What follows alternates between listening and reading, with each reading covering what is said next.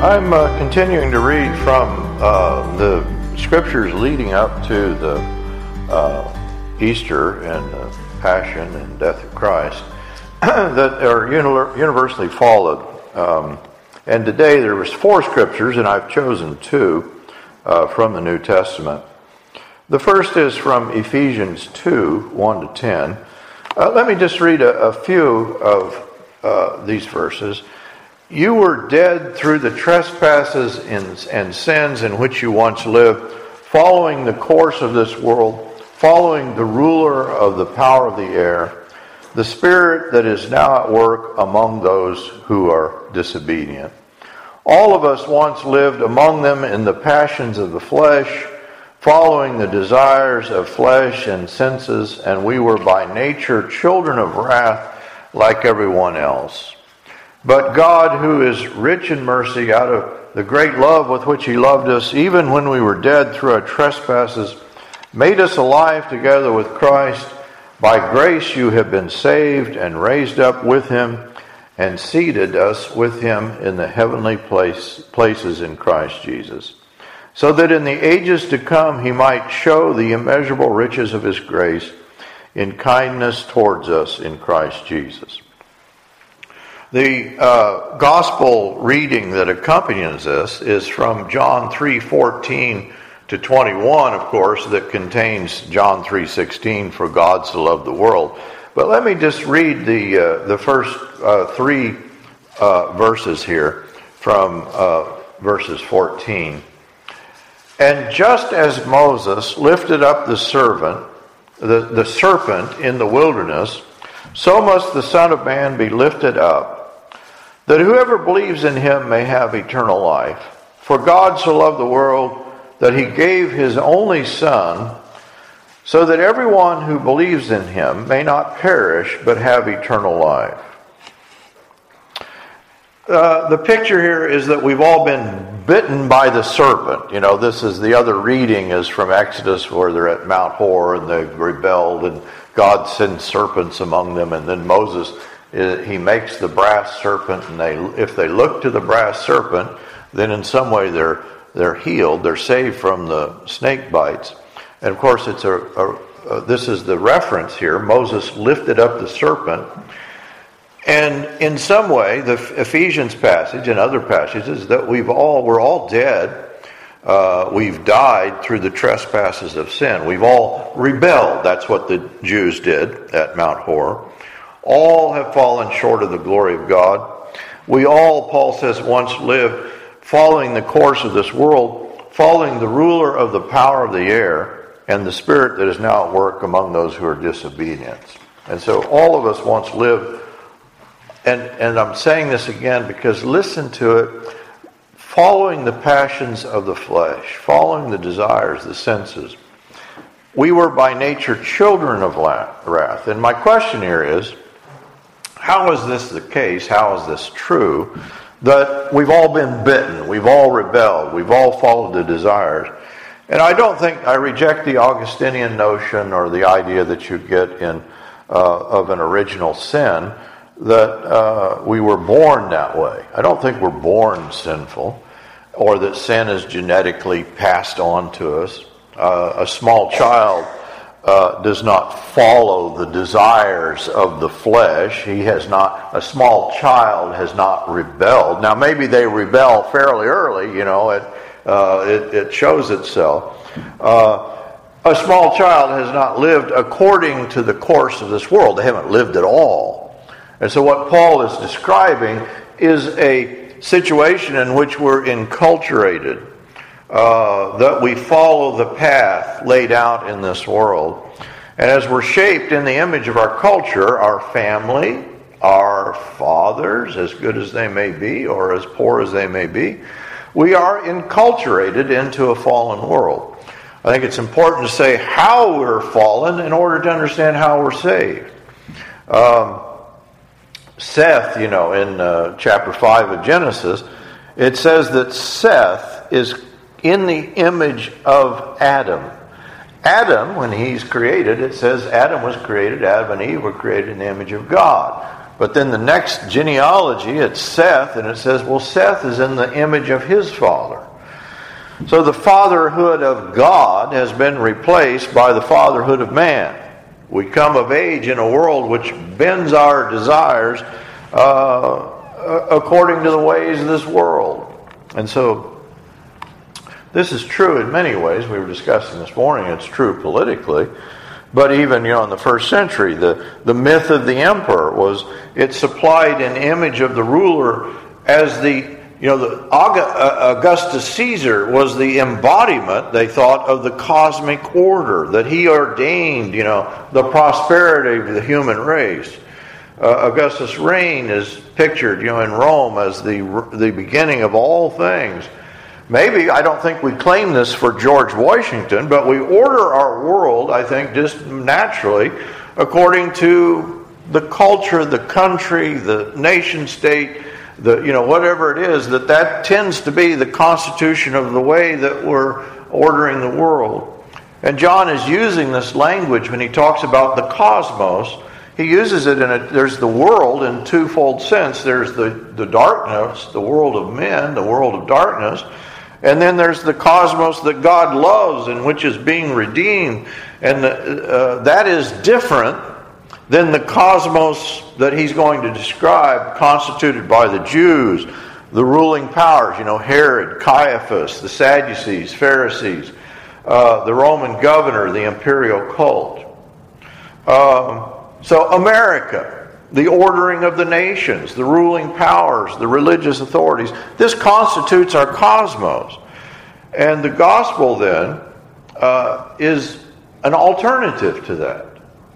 And I think that it's important to see that if we just imagine that we are saved, if you were a Jew and you thought you were saved by being a good Jew, well, you're among those who rejected Christ. Or if you thought you were a Roman and you thought being a good Roman was what saved you, well, you were among those who rejected Christ. I think we're living in a time in this country, if you think you're saved by being a good American, you're going to be among those who would crucify Christ, that there is a rebellion, and that it's at the very heart, then, of what we might think is the religious, political constitution of things. The gospel provides a universal answer to the universal human predicament. It's cosmic in that sense. It's this is the world of Augustus Caesar. It's the world of Donald Trump, the world of man, and this world misshapes us if we don't depart from it. So it's not only, even in the gospel, it's not only the Jews, but even the apostles. It's Judas, it's Peter, it's the immediate followers, which Jesus says, well, you're lining up with the devil. He says that to Peter. And the way in which they line up with the devil, and the way that we tend to line up with the devil, is that we allow ourselves to be shaped. And the word is the Word, it is the Logos. And John is going to use cosmos and logos in this twofold sense. Logos there is the logos of this world, the word, the ordering of the world, the word that shapes us. There's the human word that shapes us. And this is over and against the Word of God, that God's Word delivers us from the Word of man. The world, the cosmos of God, delivers us from the cosmos of man. So a lying word, when the writer here uses the idea of the prince of the power of the air. Both Ephesians and John refer to this. It's, I think, a reference to what happens in Genesis 3. There is a lying word, the tree of the knowledge of good and evil. Every culture, every tribe, nation believes in some way in the word of man, the ruler of the power of the air. The Spirit, Paul says, that is now at work among those who are disobedient. So this is a political ruler. It's a political rule. It's a philosophical rule. It's a cultural ruler. It's a religious rule. That is, what constitutes our world is deconstructed, is undone in Christ. God so loved the world. In John 1:3, it's stated that all things, came into being. That we've talked about this with the Gospel of John. That it's a picture, it's a reference back to Genesis, but it's recreation. And, this is repeated in verse 10 of chapter 1. The cosmos came into being through him, and now it's being recreated, reconstituted. And this is the background. The cosmos, the world, has rejected him. It says that he came to his own, and his own. Who is this own? Well, it's the Jews, but the Jews are representative of human beings here. Human beings received him not.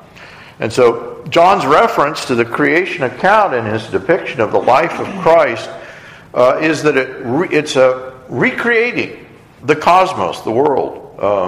And it provides a perspective, it provides us an interpretive key to understand that salvation has to do with everything. Christianity is a reconstitution of the original creation. And so Genesis, John, it's a parallel account.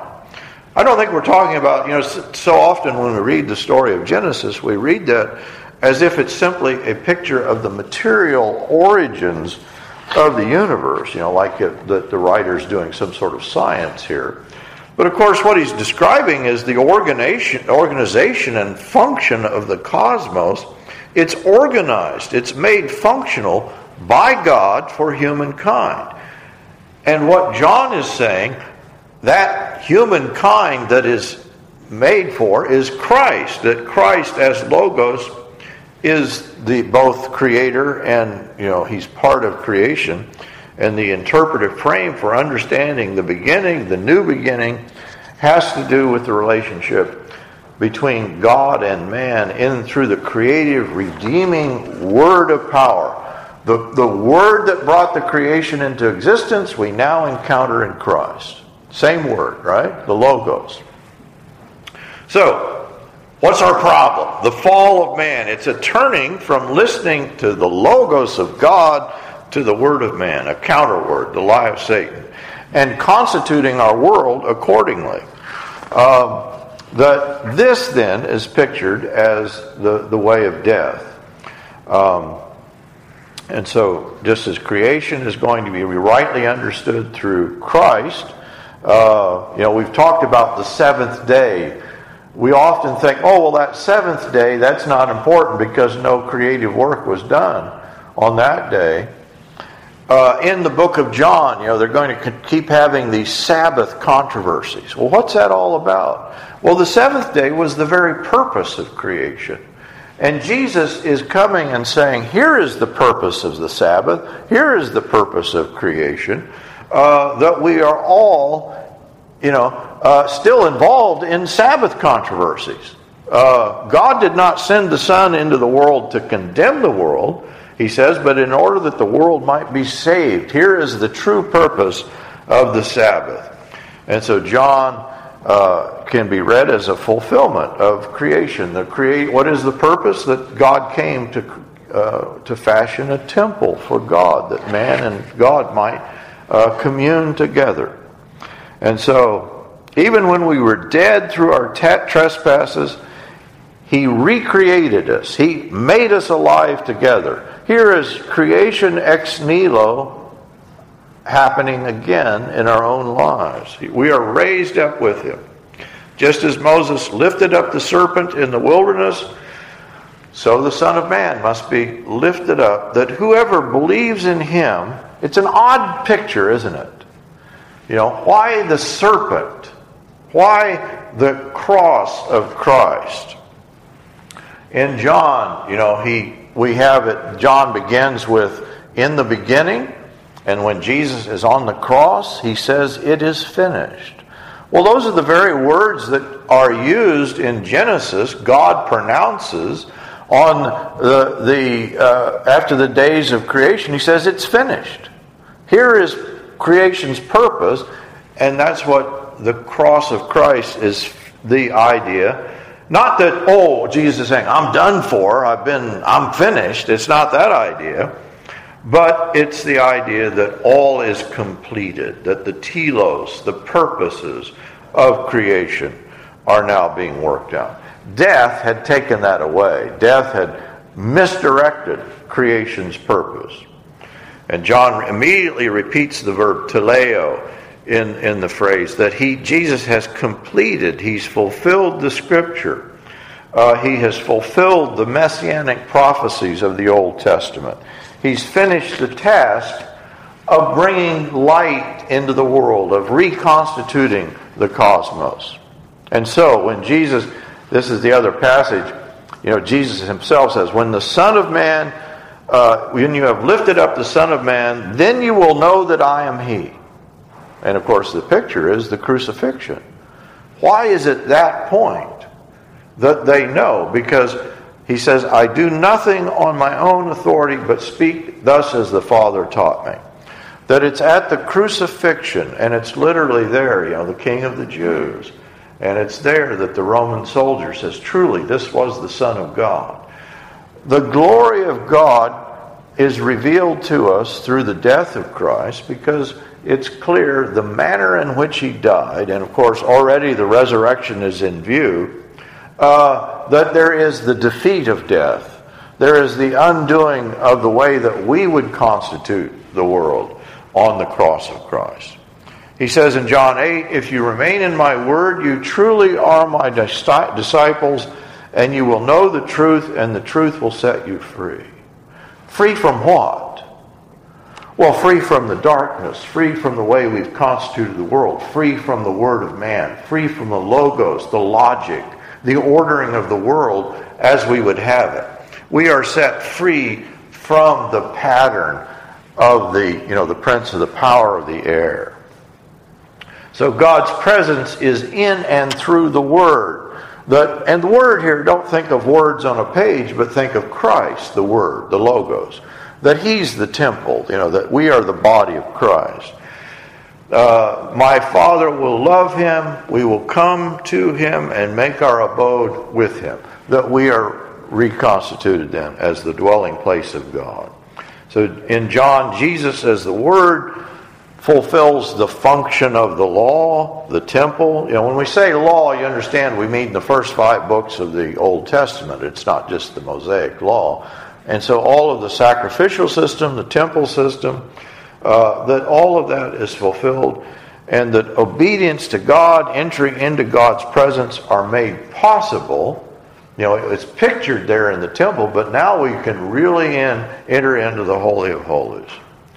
So, what we are, what He has made us, created in Christ Jesus, Paul says, for good works which God prepared beforehand to be our way of life.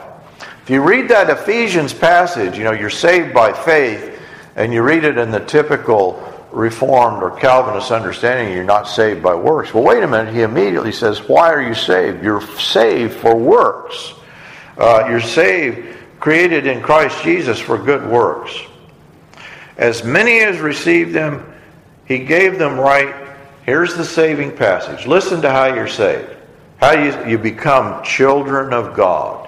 What was the problem? We are of the family of man. We're of the children of man. We're made in the image of Adam. Now we become the children of God. We cry out, Abba, Father. Even to those who believe in His name, who are born not of the blood, nor of the will of the flesh. What is the problem of sin? Well, we follow the will of the flesh. We are shaped, our desires are shaped by the will of the flesh. Nor of the will of man. That is, in some way, in our sinfulness, we're shaped by human will. Now we're shaped by the will of God. I'm just reading the passage here in John. So the power which gave birth to creation provides new birth through this same word. So human will, or the will to know, this is, you will know good and evil and you'll be like God. There is the human will constituting an alternative word. If we depend upon that knowing, we cannot receive the Word of God. We cannot trust the word of man. We cannot put our identity in the world, the culture, the political system, the philosophical system, whatever, the systems of this world. We cannot entrust ourselves to that and be born of God. It's a radical departure. So the raw material of the revelation is that in Jesus, God, when I am lifted up, He employs death to defeat death. What's the problem? Well, there's the orientation to death. that there is a kind of, idea, you won't die, you'll be like gods. The idea of Babel, that we can make our name great, we'll make an enduring name for ourselves. As Moses lifted up the serpent in the wilderness, the Son of Man must be lifted up so that out of death, recreation commences. So here is recreation. It's again, this is the way that Paul, he says that he can raise up from stones sons of Abraham, that he can create out of nothing that which is something. Our tendency is to take nothing and imagine that it's an absolute something, and God recreates then out of that, that the picture is that a kind of recreation of the human being ex nihilo. So going back to the very beginning, we can now see that the instrument, the word by which Christ brought the universe into being, brought order into the universe, that ordering, that reordering is taking place in us. So maybe we could say that the cross stands eternally as the axis of the world around which this recreated cosmos rotates. We can speak of creation as having been brought into being by and for Jesus Christ. Its whole history, is providentially guided by Him from the moment that it's revealed at His passion. So theologically speaking, creation and its history begins with the passion of Christ. We understand creation's telos. It is finished. The telos is complete. Creation's purpose is found in the cross of Christ. So death is the question of time put to man and answered in Christ. To deny death, you won't die, is to refuse simultaneously the answer given in Christ. You have to embrace death and eternal life together. The way that one has put it, the truly specific note in his death obviously is that the death as the manifestation of sin was changed in him into a revelation of grace. The emptiness of man into the advent of God's fullness, which death certainly cannot be on its own accord. Death was changed into life, the visible condemnation into the visible advent of the kingdom of God. We could conclude with Jesus' statement, "Truly, truly, I say to you, unless a grain of wheat falls into the earth and dies, it remains alone. But if it dies, it bears much fruit. And he who loves his life," and this is in all four Gospels, "he who loves his life will lose it." That is, if you are going to put your trust in this, the constitution of the cosmos as we have it here, then you lose life. He who hates his life in this world will keep it for eternal life. And then he's talking now is the judgment of the world. "Since therefore the children share in flesh and blood, he himself likewise partook of the same things, that through death he might destroy the one who has the power of death, that is the devil, and deliver all those who through fear of death were subject to lifelong slavery." That verse you should remember. You can say, oh, that's from Hebrews chapter 2, because we just studied Hebrews, right? Hebrews is very similar in its picture of the Gospel of John. I think it's very similar to Ephesians.